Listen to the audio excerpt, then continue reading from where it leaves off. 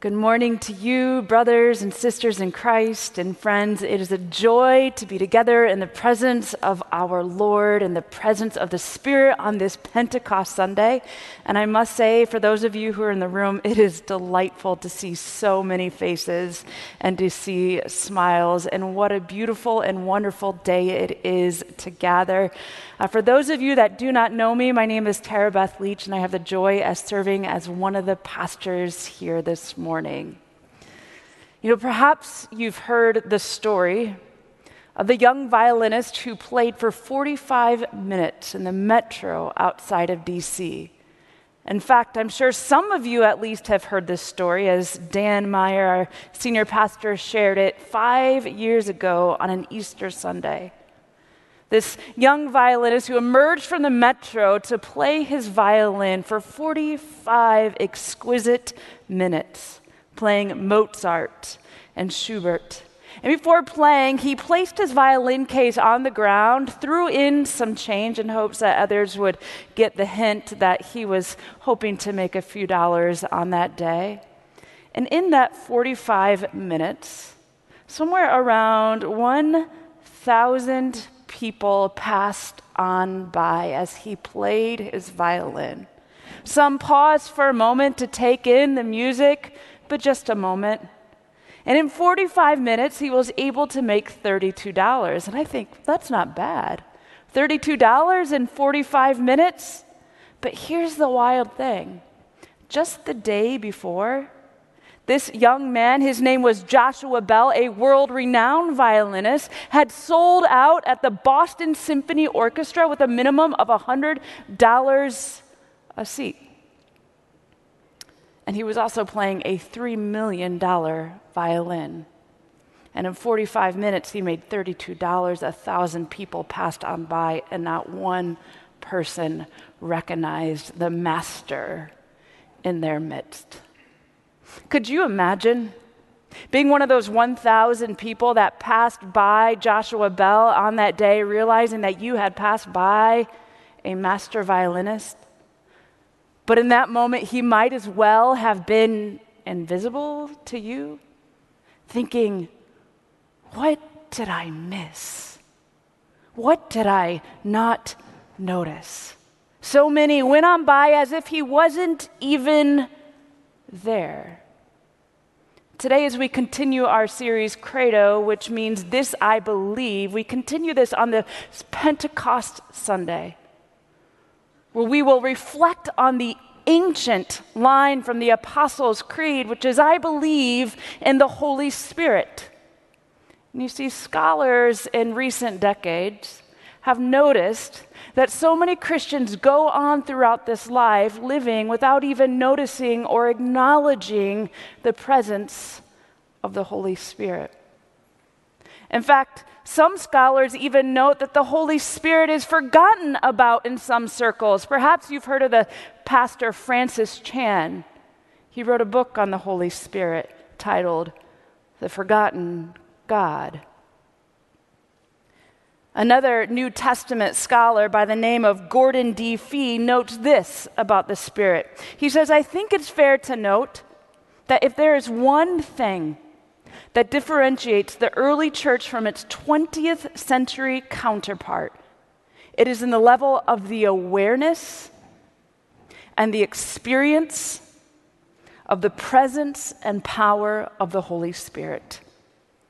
Ask any number of people from today, all sectors of Christendom, to define or describe the Christian conversion or the Christian life, and the most noticeable feature of that definition would be its general lack of emphasis on the active, dynamic role of the Spirit. It is precisely opposite in the New Testament. The Spirit is no mere addendum. No, he is a sine qua non, the essential of the ingredient life. He is the essential ingredient of the Christian life. Nor is he no mere datum of theology. Rather, he is experienced as powerfully present in their lives. Whatever else may be said of the early church, they were first and foremost people of the Spirit. Such a stunning reflection of this juxtaposition between the people that he notes in the early church experienced the power of the Spirit, that the Holy Spirit was an experienced reality, he says. They were people of the Spirit, whereas today, oftentimes, it's an add-on. Or many go on throughout the Christian life as though the Spirit isn't even there, or as though the Spirit is an invisible, but not so for the early church. For the early church, the Spirit of the living God was an experienced reality. And here's a teaser for us this morning. The same Spirit that hovered above the waters in creation, the same Spirit that raised dry bones to life in Ezekiel, the same Spirit that raised Jesus from the dead, the same Spirit that hovered above and within the people on the day of Pentecost, is that very same Spirit that is here today.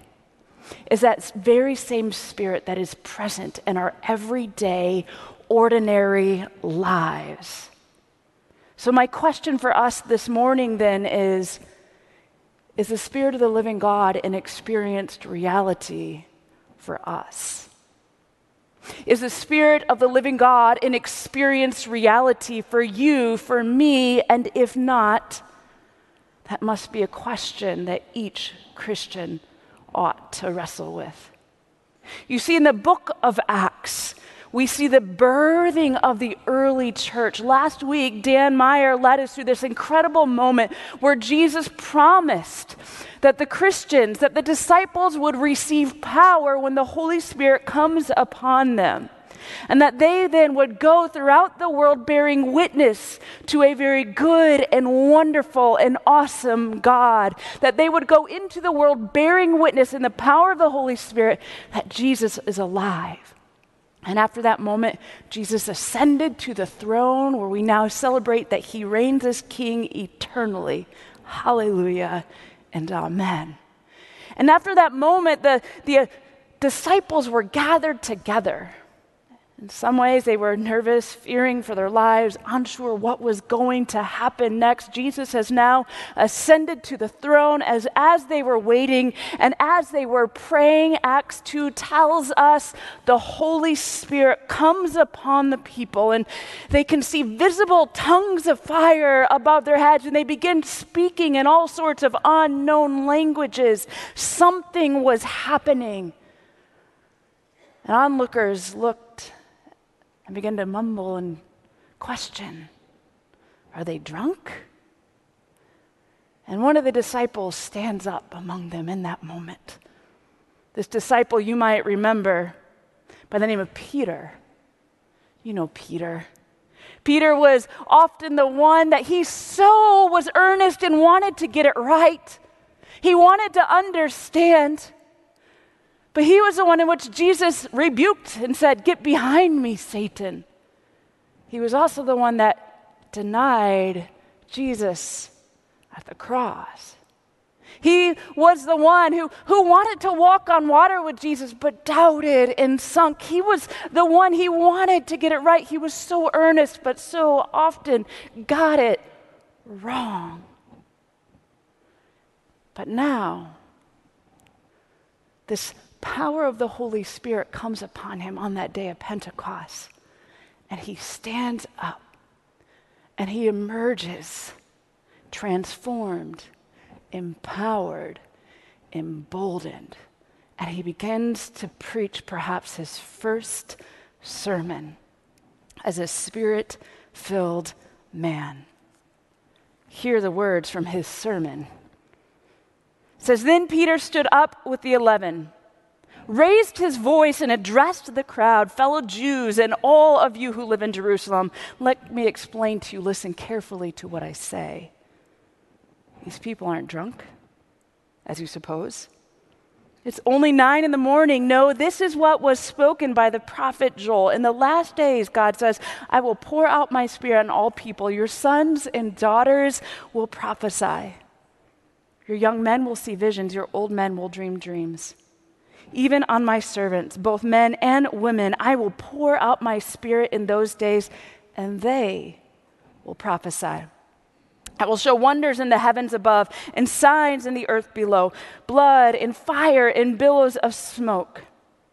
The sun will be turned to darkness and the moon to blood before coming of the great and glorious day of the Lord, and everyone who calls upon the Lord will be saved. And then in Acts chapter 2, verse 37, it goes on to say this. And when the people heard this, that is when they heard Peter's message, they were cut to the heart and said to Peter and the other apostles, "Brothers, what shall we do?"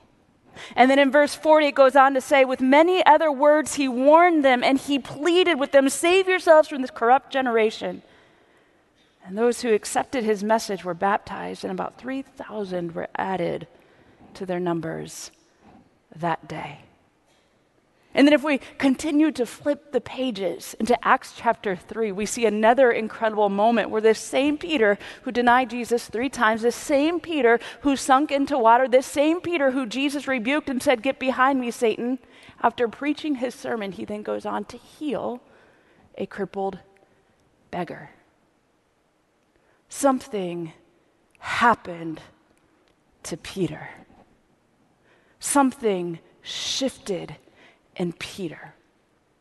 Peter experienced the transforming power of the Holy Spirit. You see, the Spirit of the living God is an experienced reality, as God's transforming presence. And we see this in the life of Peter. The Spirit of the living God can take this slow to understand, misfit disciple and empower him and propel him and impel him and embolden him to stand up and take on the authority as a leader, as a pastor, and as a prophet, and recall the grand narrative of God and proclaim it in such a way that the listeners were cut to the heart. They wanted to know what to do next, and 3,000 were added to their numbers in that day. The Spirit of the living God is an experienced reality as God's transforming presence. All throughout Scripture, when we see the Spirit of the living God enter the scene, we see a physical transformation at times. We see ethical transformation. We see emotional transformation, spiritual transformation, transformation from the inside out, from a life of sin to a life of holiness, from a life of despair to a life of hope, from a life of brokenness to a life of healing, from a life of spiritual emptiness and being lost to a life of abundance in the Spirit of the living God, from a life of confusion to a life of crystal clear clarity. When the Spirit of the living God gets involved, it is an experienced reality as God's transforming presence. Peter was transformed. Another thing that we see about the Spirit of the living God is that the Spirit of the living God is an experienced reality as God's empowering presence. You see, before this moment, Peter was being prepared, of course. Jesus was teaching Peter and preparing him to be on mission. He was preparing him, of course, to go out and be God's redemptive presence in this world in participation with the rest of the apostles and disciples and Christians.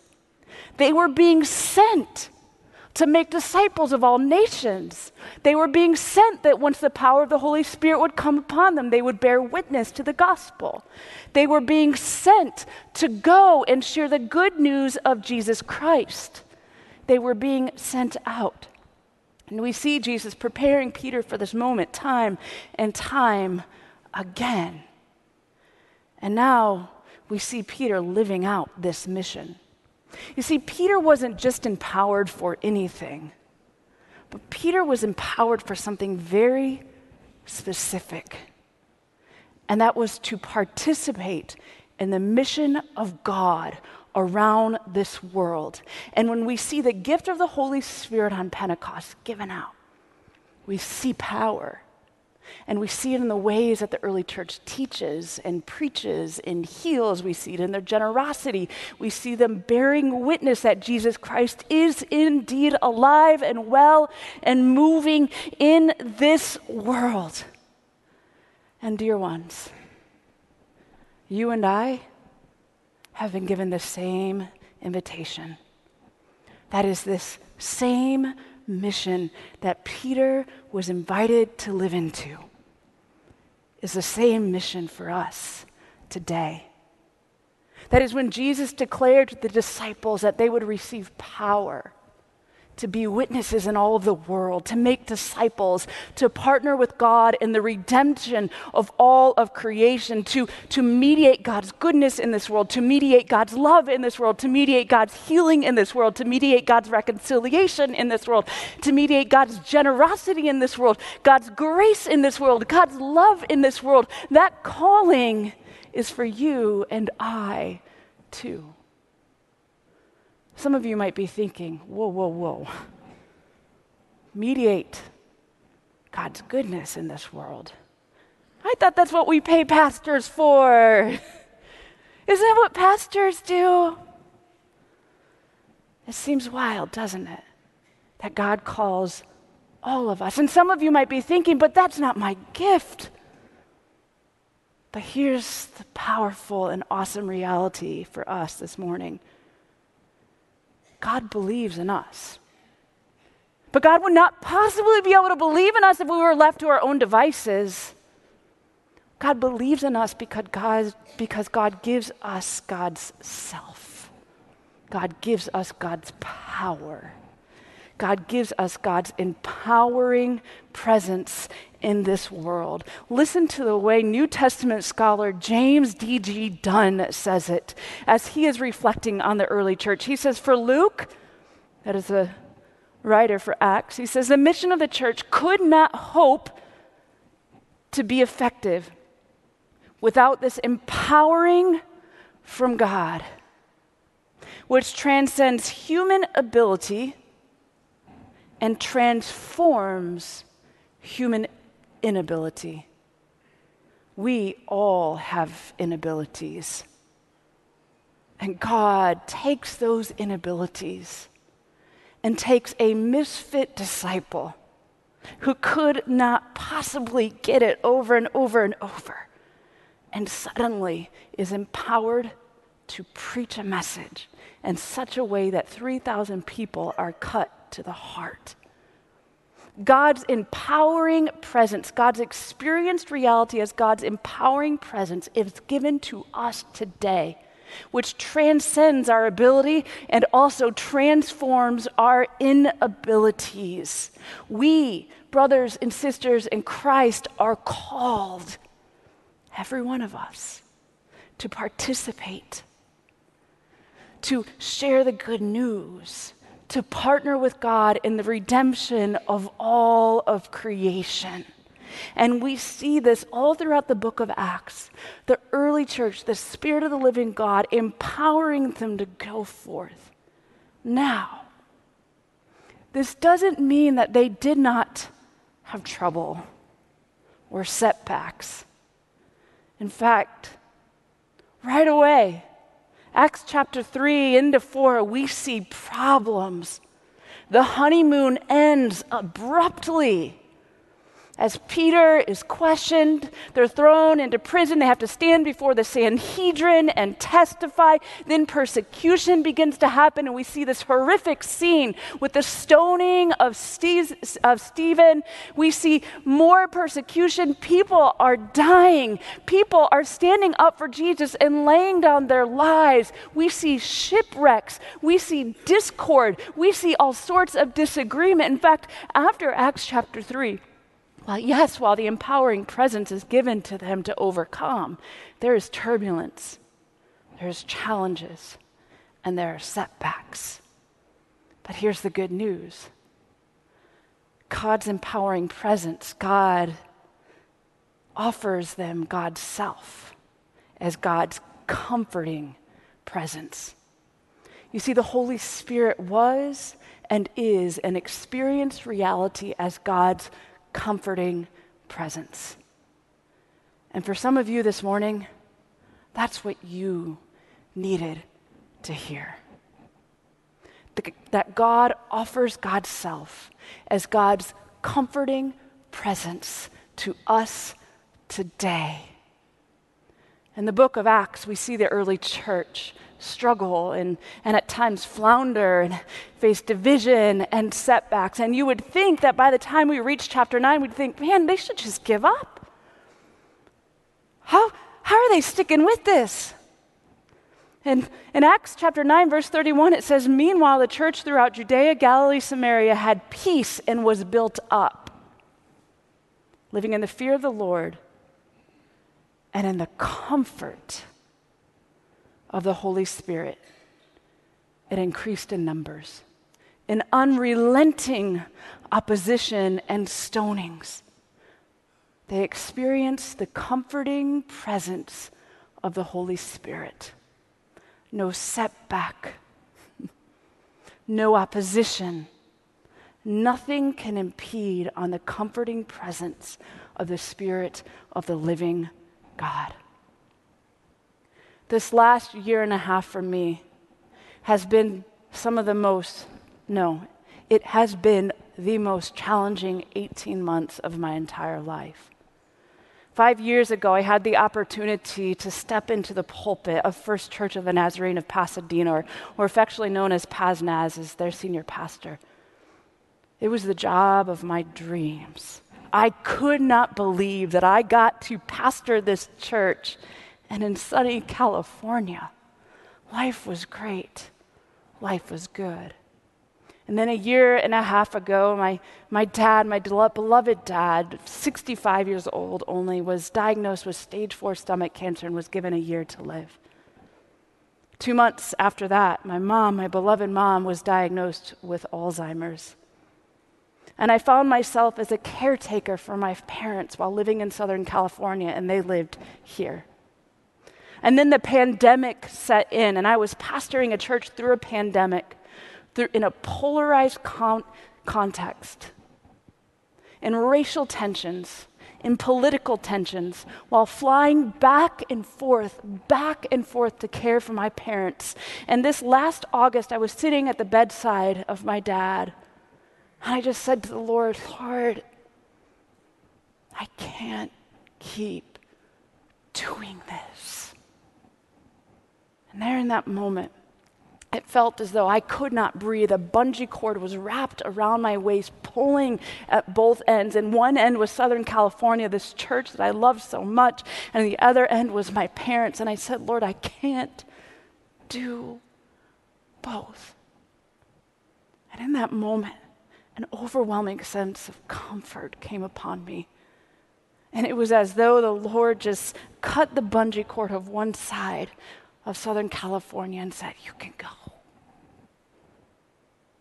And I entered into so much unknown as my entire family, my 2 boys and my husband who was working for NASA's Jet Propulsion Laboratory, we left our jobs to come back here, having no idea what the future would hold, but knowing that God was calling us to care for my parents. And let me tell you, those months were full of question and grief. But those months were drenched in God's comforting presence. I can testify to you today that God's Spirit isn't a mere idea. It's not something that we discuss in the ivory towers of theology world. But God's Spirit is an experienced reality. And we have experienced it as God's comforting presence. We have experienced it as time and time again, God's Spirit has washed over us, impelled us, propelled us, transformed our vision of success, empowered us to partner with God in new ways beyond our imagination, and comforted us in times of grief.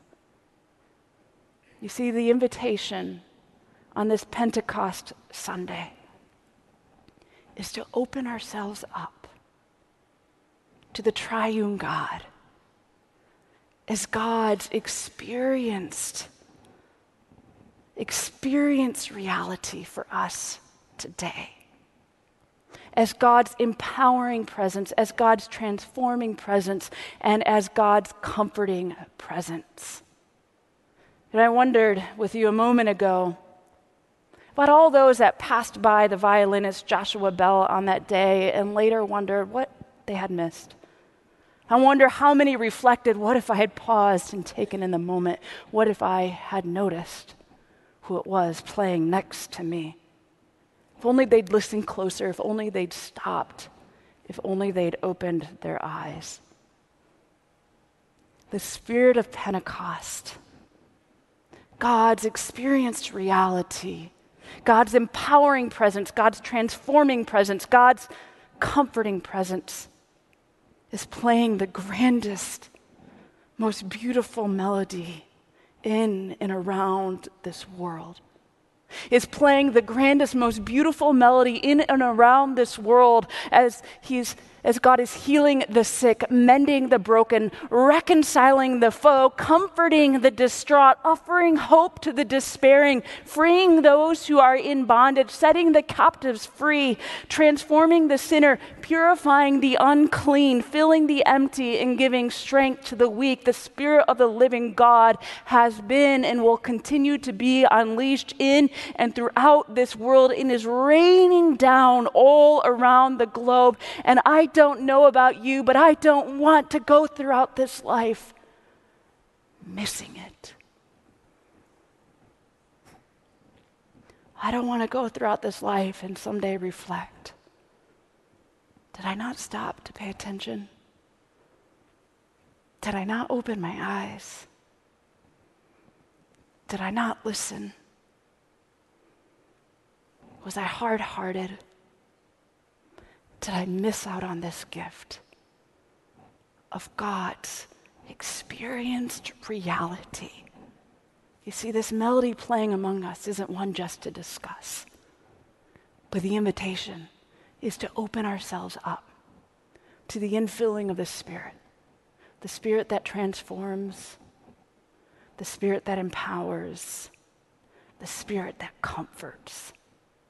Will you open yourselves up to the power of the Spirit today? Let us pray.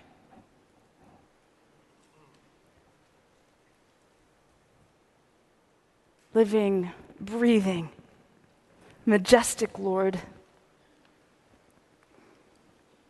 give us eyes to see, a heart to receive, a mind to understand.